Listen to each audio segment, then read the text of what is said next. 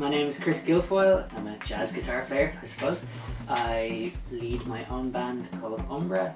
I play in several other bands like 3G and Aleka. I'm also a jazz lecturer in DCU on the Jazz Performance Program. This series is aimed to kind of portray, promote and archive the different guitar players here in Ireland. And we're talking about jazz guitar, and jazz guitar has about roughly, I'd say, 100 years of history, like more or less.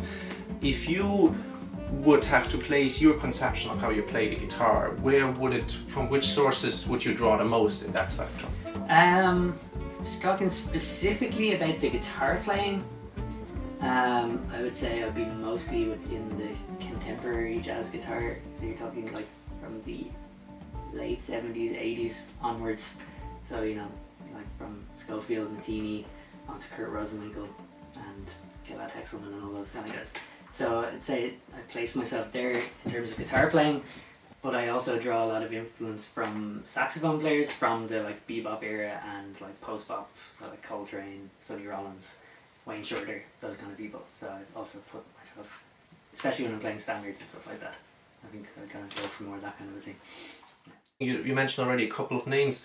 Did you ever have this one, like a certain phase when you're studying the guitar, this phase where you really try to emulate one specific guy or a specific sound or something like that? Yeah, I had a total Kurt Rosenwinkel fanboy phase.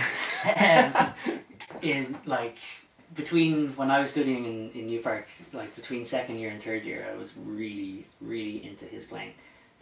Because I guess from my own background, from before I played jazz, I was kind of way more of like a rock guitar player, and I realized that he was using a lot of these like rock techniques but in a jazz context, and also using like distortion and overdrive and stuff like this, and it totally blew my mind. I was like, wow, you can do those things in jazz. So yeah, I spent quite a bit of time just listening to Kurt Rosenwinkel and trying to find every possible recording and video, and I did a transcription as well in New Park as well. My third year transcription. This is the Kurt Rosenwinkel stuff. What did you do? Do you remember? It was actually wasn't from his album. It was I think he's a Hungarian piano player called Daniel Szabo, and he's an album called Vertigo, and it's the title track from that album. Kurt Rosenwinkel is on that track and he plays a solo in it, and that was the solo. Thankfully, I don't know how I got it approved because it wasn't very jazzy. There was no 2-5-1s and it was in 11/8, but they allowed it somehow. But yeah, that was the solo that I did. When you speak about early influences, like you said, you weren't originally a jazz guy. What was your early influences in music? So, like for the guitar, even the main reason why I picked up the guitar was Jimi Hendrix. I remember they used the Voodoo Child on a track, like an ad for a car ad. I can't remember, it might have been like a Renault Clio or something, I can't remember what car it was, but I remember sitting there watching the TV and this ad came on and the beginning of Voodoo Child started and I was like, wow, the guitar's pretty cool, guitar sounds cool. So yeah, I then asked if I could get a guitar for my 12th birthday, and they got me a guitar, and I listened to a lot of Jimi Hendrix at the beginning, and then from there I kind of got into more like grunge, like Nirvana and Pearl Jam. So I was really into Pearl Jam's lead guitar player, Mike McCready. He's a really, really great guitar player. And then from there I kind of went totally anti-guitar in a way, like at least guitar solo style guitar playing. I spent most of my mid-teens up to my like early 20s playing punk rock. Okay, cool. But even within that, there's one particular band called Strung Out who were blending like punk rock with like speed metal. So there was like guitar solos and really technical stuff, and I totally gravitated towards that. So yeah, I definitely like Pearl Jam, Hendrix, and Strung Out were definitely my three big influences before I ever really got into jazz. When you got the guitar when you were 12, as you said, did you receive any kind of formal education at it? Like, did you take lessons right away? Yeah, I did. Well, not straight away. The first year, I think, from what I remember anyway, the first year I just had the guitar and I was messing around and I learned a few things. And then from there I went into New Park My very first guitar teacher was Mike Nielsen. So he was teaching me how to play the pentatonic scale and how to play Hey Joe and how to play, you know, all that stuff. It was nothing to do with jazz at all. But he was a great teacher. It was really great. He was so enthusiastic about everything. It really kept my passion for the instrument going, you know, because at that age it can be easy to lose it because you get distracted by other things, you know. So he really was a really great teacher and kept me focused on the instruments and wanting to play the guitar. Yeah. Kind of, I listened to one of the tracks you had with your band Umbra, which I think it's called Seattle. Yeah. And that kind of starts a bit atypical for what you would think of a jazz band or whatever. It's kind of those grunge, maybe even some open string chords. Yeah, for sure. And some of them are a bit more jazzy than others or whatever. There is a bit of that, but like, is that a deliberate dedication to that early influence? Yes, absolutely. So that track comes from an album called West, which is coming out next month on the 26th of July. All the music is based off this trip I did 3 years ago. I travelled up the whole west coast of North America from LA up into Vancouver in Canada by myself using only public transport, and I couch surfed the entire time, so I was staying with complete strangers. All of the tracks are named after the major cities that I visited. So I stopped in Seattle, and I knew when I was going to write this music, I was like, I can't have a song called Seattle and not, you know, tip the hat to the grunge scene there. And so yeah, that's why it's all open chords and very grungy sounding at the start, at least, because I really wanted to try and you know, describe that grunge thing within the context of a jazz band. Going further on that road of like early musical influences and education, and what was the first thing that tipped you toward jazz? I've always had jazz around me growing up, obviously, because with my dad, Ronan, and Connor, so like I've been listening to jazz all my life, essentially. But I guess what I found with the stuff that really started to get me into jazz was more of the modern stuff than the classic jazz. I kind of started listening to more of the more contemporary jazz first and then started working my way backwards, because I found that with the contemporary jazz stuff, it was more in line with the music I was listening to at the time anyway. So I started to hear like, oh, there's all like odd meters and riffs and like, you know, some of these bands like White Rocket, which is a band Greg Felton and Sean Carpio, and an American trumpet player called Jacob Wick. They were really kind of opened my eyes and ears to what was possible within jazz, because they were definitely kind of using some rhythmic techniques and stuff that you might hear from like a band like Meshuggah or something like that. So that's what got me hooked. I started to realize, well, you know, it's possible to do the things that I love from the music I was playing, but also be able to improvise. Because I found that like within the punk scene, it was very difficult to do like the improvisation stuff. And I was really into improvisation, but that's not really the vibe in that scene, you know. And I did have a kind of like an odd meter punk band at one point, and we had a moderate success, but not quite as much as I'd hoped for. So yeah, I was kind of in this in between world where I really liked the energy and all that stuff from punk rock, and math metal and all those kind of things. But I also really wanted to try and, you know, express myself creatively through improvisation. But wasn't really finding that there. But then if I was listening to kind of more straight ahead traditional jazz, that wasn't really resonating with me at that point.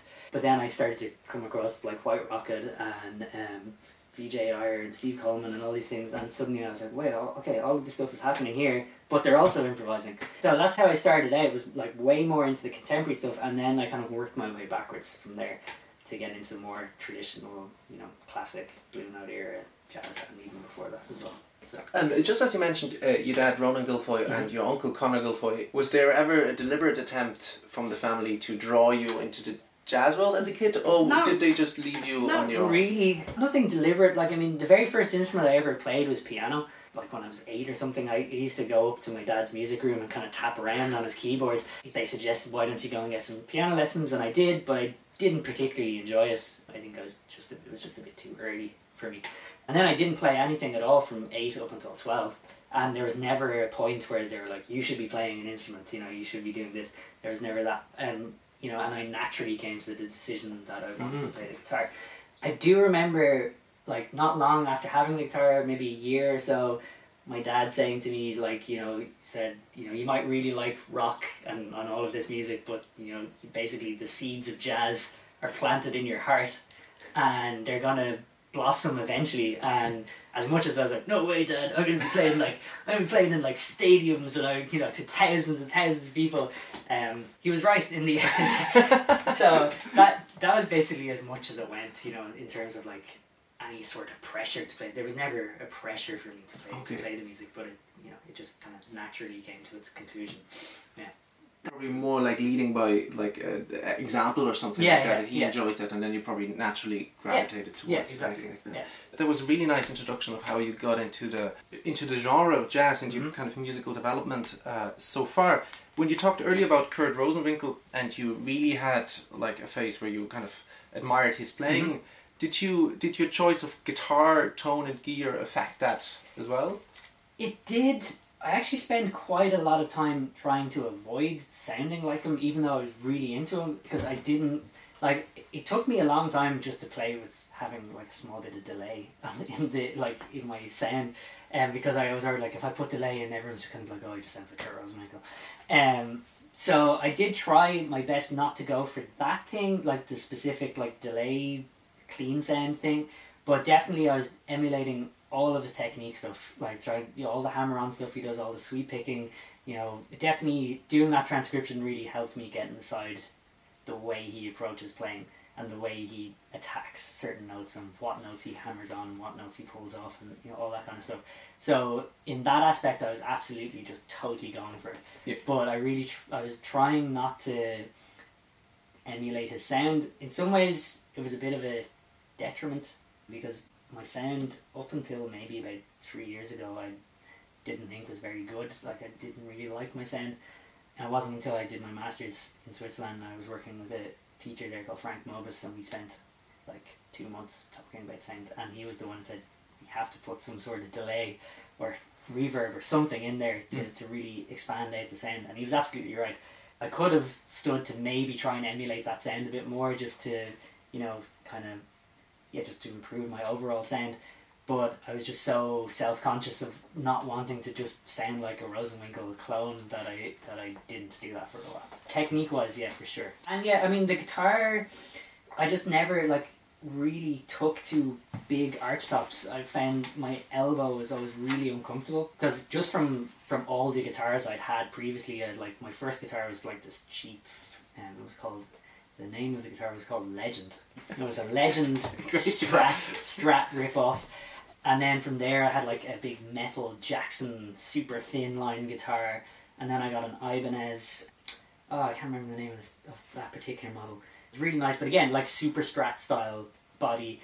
And then I got a different Ibanez, an Artcore model that they don't make anymore, but it was also a super Strat style body. So when it came to getting this guitar, I wanted to have that kind of arch top natural sound to it, but I wanted it also to be as thin as possible, because I just never, this elbow thing with the big arch tops just never sat with me comfortably, so I just didn't want. So it wasn't a specific thing of like, oh, Rosenwinkel plays D'Angelicos or Gibson 335s, and that's why I want that type of guitar. It's purely down to like comfort and just what I'm used to playing. Okay. Yeah. Speaking of that guitar, what is that guitar? That guitar is a custom-made guitar by Chris Larkin, who is a luthier from Kerry. Can't remember exactly where I came across his guitars. I was just kind of interested in getting a custom guitar, because I felt that because I was kind of being a bit specific about that, I wanted this thin body but with big acoustic sound, that kind of just the general manufactured guitars were probably I was not gonna find that balance. So I thought, okay, I'll probably customize, going down the custom route is probably the best way to do it. I mean, I looked at some of the American, like D'Angelico or Victor Baker, those kind of guys, but it was just working out way too expensive than what I had. So I started to think a bit more locally. I looked at John Moriarty, of course, and I came across Chris, and Chris told me he was doing there was some music conference thing in Dublin, and to come up and try out his guitars. So I did, and he had this what's known as an ASAS Semi, which is his semi-acoustic model, and I tried it, but I actually didn't really like the neck on it that much. It was very chunky, didn't feel very nice. So he also had his version of a Stratocaster. So I tried the Strat, and I really liked the neck on that. And because the beauty of customization, he was like, okay, well, we'll just swap out the necks. And then I said to him, well, I really want to I wanted to try and make the guitar as thin as possible, but with the biggest natural acoustic sound you can possibly do. So basically the kind of solution he came up with was to actually scoop out the back. So the back actually has a bit of like a hill on it, if you will, so that all the sound is being reverberated right in the middle, but you still have the body, it's actually still super thin. So yeah, it was great working with him. He's a really, really great guy, really great luthier, very easy to work with, very reasonable prices for what he does. Everything he does, he doesn't use like any computerized stuff, so it's all handmade, and it took about 3 or 4 months, I think, from start to finish. So yeah, really happy. It does contain, the top is spruce that I think he sourced from Wicklow. Oh, that's very cool. So it's very cool. So he's part of some alliance, some guitar alliance that they try to use local wood, like as much local woods rather than, you know, importing in stuff from South America, you know, like rosewood and all that kind of stuff. Yeah. And trying to be a bit more environmentally friendly in that way. He tries as much as he can to use proper like Irish woods and stuff like that. So yeah, he's a really great luthier. I'm not sure actually if that's even remotely true, but I've seen a few gigs where Mike Moreno played a guitar like that, but it's probably not the same. It's not the same. So Mike Moreno plays a Marchione or a Marchione, I'm not 100% sure how it's pronounced, but I remember when I saw that guitar and I saw the way the F-holes were shaped, I was like, I want a guitar with F-holes like that because it just looks so cool. So I showed it to Chris and I was like, is there any way you can make F-holes look like that? And he was like, yeah, sure. Oh, so that's a customization you've seen from... Exactly. I asked him to make these F-holes. Normally the ASAS comes with like traditional F-holes. Yeah. But yeah, I saw that kind of design and I was really into it. Because my older Ibanez, the one before that, the Artcore, had a similar kind of, it was like kind of 2 jagged diamond looking F-holes. So I was kind of really into that thing of not having the traditional style F-hole. So, and then when I saw Mike Moreno's guitar, I was like, oh yeah, they're amazing looking. So yeah, that's a customization. It normally comes with traditional F-holes on its ASAS models. The beauty about the series is mostly diversity, that everyone is very, very different. And for example, in the first episode where we did, there was nothing like pedals, and in this episodes we're fortunate enough to have some pedals. Yeah. So I shot a bit of that, so we blend that in anyway. But if you could just talk us through what you use in general. Okay, so I mean my foray into pedals it's fairly recent. Like I said, I was trying to avoid all of this stuff, and then with my teacher Frank in Switzerland, we really got into the whole sound thing and really started. Like he basically brought in his massive pedal board and we tried out all the different combinations. He brought in like not only pedal boards, he also brought in like 25 different picks, and we tried every single one of them. I just played the same scale over and over again and just kept trying out different picks to find what picks worked with this guitar and stuff like that. So I've got a Moore Re-Echo, which is just a simple delay pedal. It's just simple enough delay. I just use it as my general clean tone. It has 3 settings. It has an analog, a real echo, and a tape echo setting. Generally I use the analog setting, and I find it the nicest. Just, you know, it's very subtle. I try my best not to get it to be too much in the foreground, especially if I'm playing with like Umbra. There's a lot of stuff that's super rhythmic. You don't really want to have echoes of the rhythmic stuff you're playing happening at the same time, because you know it becomes very confusing about who's playing what. So yeah, I try to keep it as far in the background as I can, but just to, you know, expand the clean sound out a bit. Then I have this Pitchfork from Electro Harmonics, which is basically a harmonizer pedal. So, but it's got amazing tracking on it. So it's kind of like their answer to the Digitech Whammy. Okay. So like if I play a note and then just hit the pedal, it'll do that kind of whammy, kind of Digitech Whammy thing. You can get an expression pedal for it as well that you can control, but I just didn't do that. You have the option of different intervals, so from minor seconds all the way up to, I think, minor sevenths. They don't do major sevenths, I don't know why.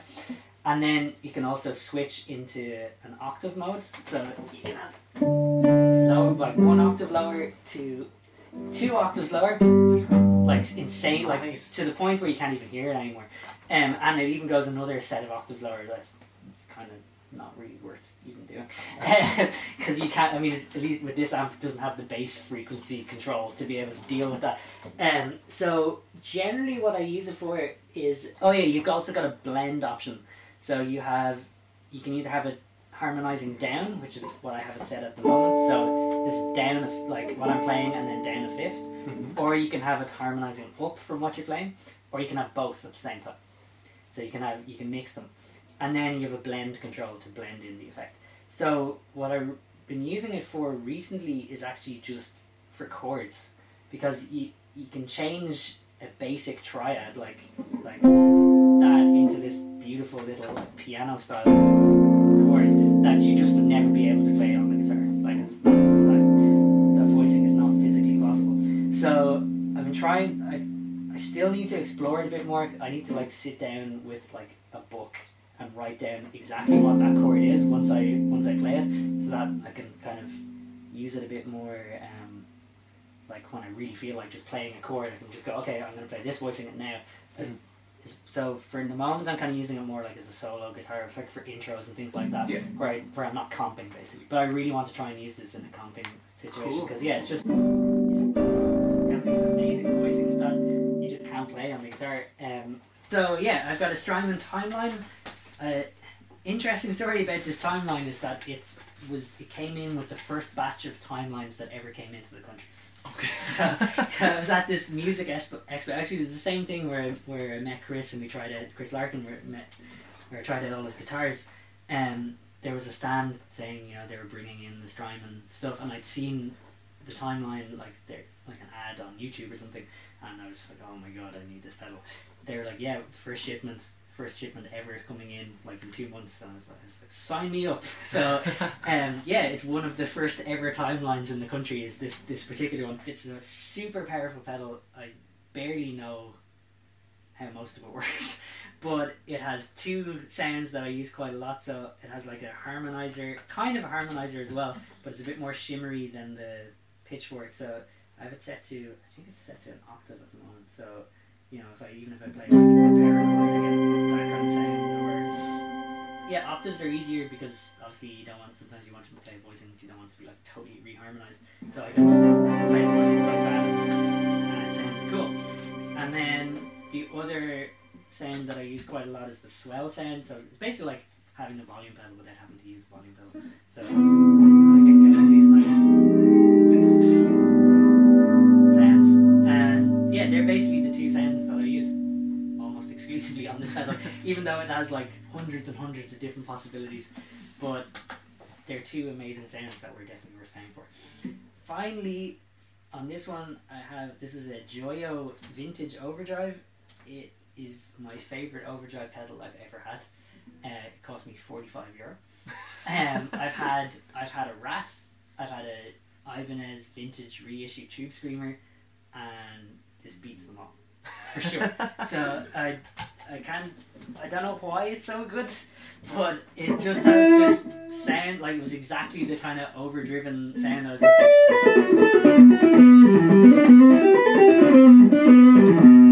So yeah, it's kind of meaty and thick and but punchy in a way. Yeah, like punchy. Yeah, totally. So yeah, and I never really could get that with the Rat or especially the Tube Screamer. I really ended up not liking that pedal at all, even though I know it's such a classic overdrive sound that everyone, a lot of people gravitate towards. It just was not the sound I was looking for. I bought this for €45, brand new, and it's amazing, and I really hope it never dies. So because obviously I'm sure if it only costs €45, I'm sure the internal stuff is probably not of the highest quality. So I'm hoping that it's a workhorse and it survives. But I'm sure I could just buy another one. It's not exactly, not going to kill me financially. Maybe it's just this one. So yeah, I mean, I have a few. I also have an Electro Harmonix freeze pedal that I use sometimes, and I also have a very old octave pedal that was my dad's that I borrowed off him once and never gave back. Sorry, Dad. So that one's kind of cool because I use it more if I'm playing maybe more like free jazz stuff, because the older octave pedal, so it's a Boss OC2, But the newer OC2s can actually deal with chords. The Okay. old ones can't, and when you play a chord, it does this crazy, like glitchy, mad sound that Nice. can be really effective, especially if you use the like swell sound and play a chord with the OC2. You get this like kind of like dying mega computer kind of sound that can be very cool in the right context. Obviously, not when you're playing like Beautiful Love in a restaurant. It's probably not the best one to go for, but yeah, in the right context, it's a great sound.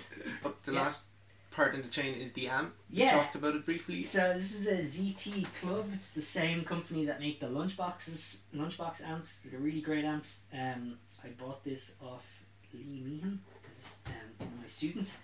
It's an amazingly powerful amp. It's super loud. Like, I don't think I've ever had to push the volume control past 4.5 ever on a gig, playing really loud music, no problem. So it's a really great amp. It has a really nice sound. So I don't drive, so for me to have a tube amp is not the best, because obviously, pushing a tube amp on a trolley and loading it onto buses and everything, you're just going to wreck the tubes. Yeah. So this is definitely the closest sound I've had to something like a tube amp without having a tube amp. Before this, I had a Roland AC90, Acoustic Force 90, and it was a nice amp and it was portable and all that, but it was very boxy sounding. Like, didn't have a very clear, like the projection wasn't really great on. But this one projects great. It works amazingly with my guitar. It's really funny because like this guitar doesn't seem to like Fender Twins, and It's the only one. and Fender Twins are like, the like if I play a jazz festival, if I'm playing abroad, or even here, like if I'm playing a gig that is maybe put on by the IMC where they're providing the backline, it's like Fender Twin is like the standard amp that's there, and I have to spend at least 20 to 25 minutes with a Fender Twin to get a sound that I particularly like. I don't know exactly what it is. It seems like with a Fender Twin, the bass on this guitar just goes like, and then the treble is like ear piercing. So it's really hard to control. So I mean, I wish I could just like put on my rider if I was that famous enough to have a rider to be like, I only want to play this amp and you have to find me this amp, because they're discontinued unfortunately, so they're not so easy to come by. So yeah, it's definitely been the best amp I've had so far, for sure. I watched a video of you on YouTube where you played like Oleo on a great gig with I think it was Eric Ineke. Yeah. It was your dad, Ronan Guilfoyle, and it was Michael Buckley, Yeah. I think. Yeah. So two questions to that gig. One was kind of when I seen that and when I seen you in other contexts, it seems like there is very little of the kind of cliche classic blues vocabulary in your playing. It's and I wanted to ask you, is that a conscious decision to avoid that kind of what you sometimes associate with the guitar? Sure. Like, Yeah, it is a conscious decision. I guess one of the things that would kind of why I don't have a lot of blues vocabulary, or like let's say traditional guitar blues vocabulary, is because of the nature of the music I was listening to. Right, so once I got past Hendrix and I was in the punk rock thing, it was way more like especially that band Strung Out, it was way more in this like shred metal thing than like a bluesy thing like like Stevie Ray Vaughan or something like that. Yeah. So that kind of part of the guitar history isn't really in my ears or like in my playing generally, and because of that, I think that's one of the main reasons why I don't have that particularly blues vocabulary. And without being super controversial, sometimes it can be easy to play the blues scale and everything sounds, you can play the blues scale and everything sounds fine, but I didn't want to have a crutch of like, if there's a specific chord progression that I can't get through, then I'll just use the blues scale to kind of get around that. I want to be able to play through any progression, and I spent a long time working on harmony, like really trying to playing inside to also like outside playing and superimposition of chords and all that stuff. So yeah, it's a mixture of that, like the fact that it was never after when I really started to kind of develop as a guitarist. So like, even though I was listening to Hendrix when I first started and I couldn't really play, when I was getting to the point where I was starting to kind of develop a bit of a technique and really get into it, that aspect of the guitar was kind of gone at that point, and I was way more focused on like shreddy, like big scale, like runs way up from the bottom to the top, all of this stuff. So yeah, I think because that part wasn't really like, I wasn't really listening to that kind of stuff during that part of my development, that's why it's not really in my vocabulary as an improviser now. Since I just touched on the video I seen you playing Olio, I'll link it down below. Just talking about those kind of gigs, because you've been fortunate, or like, I mean, obviously worked very hard for it, but like to play with some really high caliber musicians. Like you played like with Liebman, you played those gigs with Ineke when he comes over, with obviously like local heroes like Michael Buckley or your dad. Was there kind of a learning curve for you adapting to those kind of gigs? Is there a different kind of pressure when you play with more seasoned musicians who... Yeah, I mean, it works in two ways. Like, yeah, I definitely feel the pressure, but I am also learning so much on stage, just like with someone like Liebman, especially. So like Dave is kind of like somewhat of a mentor for me. So you know, after like when I first played with Dave, actually technically the very first time I played Dave, I was like 15. I played on one tune in Whelan's and I basically played some pentatonic shreds. But like the first, like, let's say serious time I played with him, you know, at the end, like I would learn so much just through playing, and then he would always give me some sort of advice afterwards about what I was playing or how I could do something a bit better. And that kind of generally happens with most of those kind of big name people or like more seasoned professionals that I play with. So same with like David Binney or someone like that. You know, we played 2 gigs, we did like a 5-day tour, and after the second date we had this kind of duo section together, and we talked a little bit about like what he would like in that section and how it would help him, and you know, so you learn loads by playing with these guys. But yeah, I mean, there's definitely a lot of pressures. I mean, it gets a little bit easier every year, but I mean, the first time I was playing with Liebman when I'd only pretty much just graduated from New Park. They're pretty intense, yeah. And you know, you're very self-conscious about what you're going to play, and you're trying to, you know, make sure that you play all the right things, and you want to, you know, you also want to try and impress them, you know, because naturally. So yeah, it's a very different thing than like when I'm playing with Umbra, where it's like everyone, they're all my peers and we all know each other really well and we're all good friends. So it's a very different kind of approach in a way. But I would love to be able to play like the way I play with Umbra with those guys, but it's always going to be a little bit different, because you know, they're such great musicians and they've, you know, 25 to 30 years more experience than I would have at this point. So yeah, it's always going to be a slightly different thing, but it's always an amazing experience, and you just learn so much from playing with people like that. Last thing, you mentioned you got this amp from Lee, a student of yours. So just touching on that, what kind of role plays teaching in your day-to-day life or in your career so far? Well, it plays quite a big role. I mean, I do about this year I did about 15 hours a week of teaching in DCU, so you know, it's quite a fair chunk of my week is spent teaching. It really changes a lot. Like, the more experienced I get, then the more my priorities change about what I should teach and how I should teach it. So I think, like, when I first started out teaching guitar in when it was in New Park, my priorities about what the guitar players should be able to do are very different from what they are now. You know, I think I'm a bit more experienced, and you know, I'm a bit more seasoned in teaching, so my objectives kind of have changed quite a lot.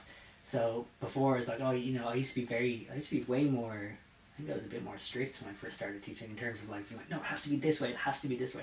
And now I'm a little bit, I mean, there's still things that I will absolutely be like, you can't do that. Especially when it comes to, there's like picking technique and stuff, because my role in DCU is I'm the first year guitar teacher, like the one-on-one lessons. So everyone is coming in, generally, at least for the guitar players in the university, everyone's kind of coming in from a rock/self-taught background. So my job, or the way that I see what my job is to do, is basically everyone's coming in and the levels are all over the place. Like, you know, you might have 5 guitar players and some are a bit more experienced, some are less experienced, and basically what I see my role is basically to get everyone at the same level before they go into second year, and that's basically just technique. technique. And so yeah, that's kind of like, that's my philosophy, is just trying to make sure that everyone, whatever weaknesses one person has, I can build them up to whatever that other person, the other student's strength might be. But that other person's, who might be stronger at one thing, could be weaker at another thing, you know. So it's varied in that sense. So yeah, that's kind of how I see my role in first year, is really getting into technical things about what way you should hold the instrument, fingerings, specific fingerings, how to visualize the fretboard properly, which is, I think, definitely the most difficult thing about the guitar. I think the visualization aspect of the instrument is really difficult. And I also think that it's not very well taught.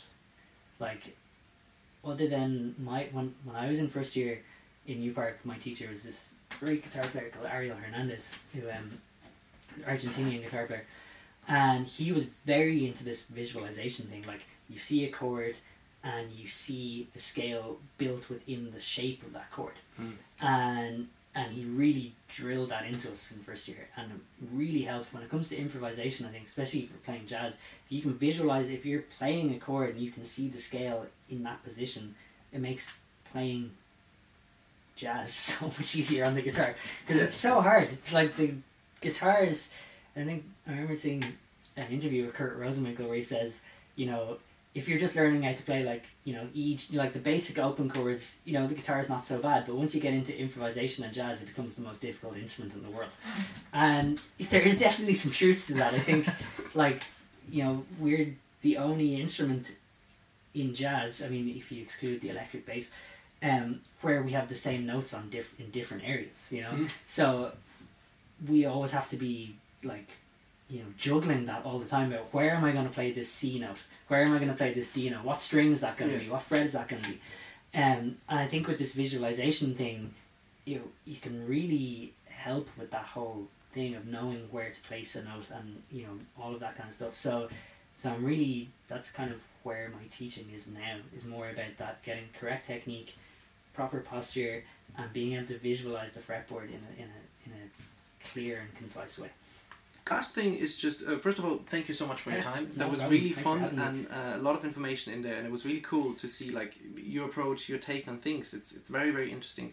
And the last thing would be just, like, people who come to Dublin or anywhere else, where can they see you and with what? Okay, so, I mean, I guess the most regular place I would play would be the Dwarf Jar, also known now as the Music Cafe, on Parliament Street. There's jazz there every Wednesday. Usually it's with Matthew Jacobson on drums and Cormac O'Brien on bass and Daniel Rourke on saxophone, but it changes quite a lot. So that would be probably the most regular place you'd catch me. I play gigs in Arthur's.